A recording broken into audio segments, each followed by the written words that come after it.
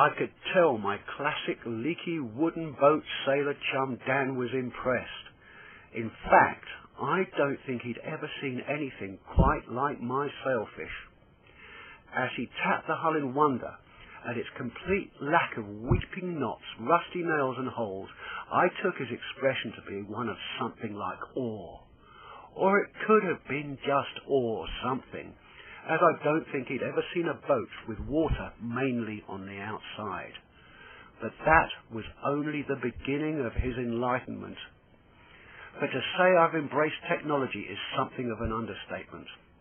Over the last year, my sailfish has been festooned with more computing power than the first rocket that landed on the moon, and that's just in my rather out-of-date Android phone that kids would be ashamed of. It's 1 year old. As I explained the complex onboard systems, Dan's eyes bulged in wonder or something. For the first time ever, I've got GPS in the form of a handheld VHF radio that tells you where you are, and as it's waterproof, it even knows where it is when it falls overboard. Of course, if that happens, it's only a matter of seconds before there's considerable deviation between where it is and where you are. But that's not a problem for a techno sailor like me, because I've also got an amazing action camera that not only knows where it is, but how fast you're going and how many G you're pulling.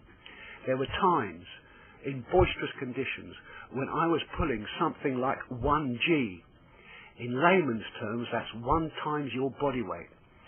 It's an amazing bit of kit, or at least it was, until it dropped overboard.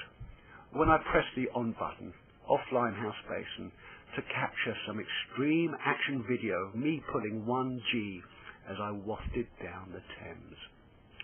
Mind you, as the action camera is waterproof, it still probably knows where it is, at least until the battery went flat. But even that's not a problem, as I had backup in the form of nav software on my phone, which knows where the action camera is. And if you're interested and want to hire some scuba equipment, I can give you the precise lat and long. Now, not that I've become reliant on technology, but all this gear allows you to get on with the real business of sailing, which is basically a fine balance between constantly monitoring your electricity reserves and telling everyone about it on social media. As Dan and I left Brighton, I gave him a technical briefing, explaining that we were probably pulling 1 G, that the solar panels were feeding the battery with 14.2 volts, and that we were doing 3.1, 3.3, 3.4, whoa, 3.6 knots over the ground. Dan had his awe expression again as he asked our heading. We're holding steady at 14.2 volts, Dan, I explained, as I filmed him at the helm and interfaced live images of his awe face to my nav software in preparation for uploading to social media.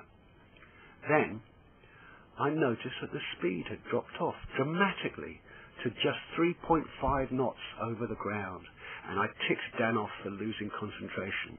I had the evidence on my nav phone thingy, which I pointed in his face.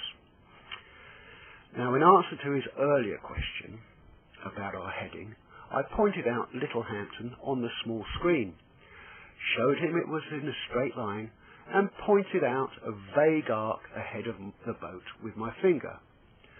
Of course, it would be unseamanlike to rely purely on technology, so I told him to try his best to not hit the land, as I jumped below to check the digital voltmeter, which interfaces with my battery via a multi-point splitter with USB ports and a lighter socket.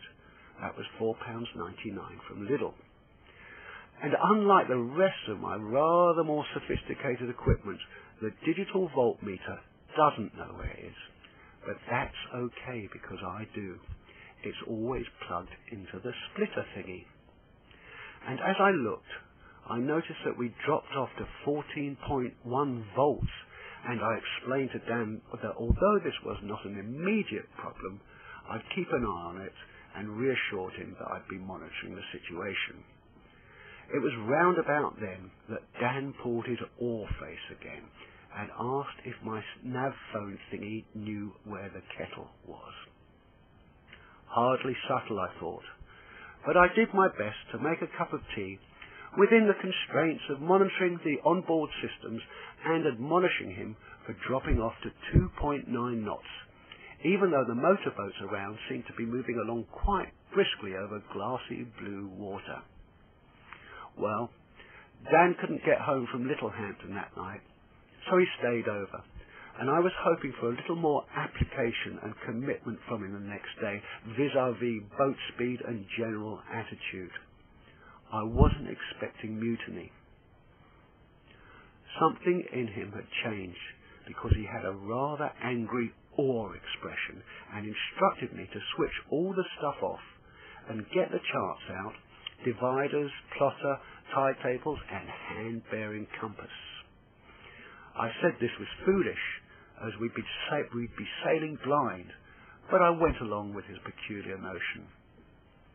Now, truth be told, it was actually tremendously satisfying to take back bearings, line up transits, allow for leeway and tidal flow, calculate boat speed, and draw lines on the chart, and thread our way through the Loo Channel round Selsey Bill. And plus, I really do have to admit, we made a better passage than if we'd zigzagged to buoys marked as waypoints. And better yet, as we got to Gosport, I realised that we'd set a record. We had 14.3 volts of electricity, a first. Now I hope that helps.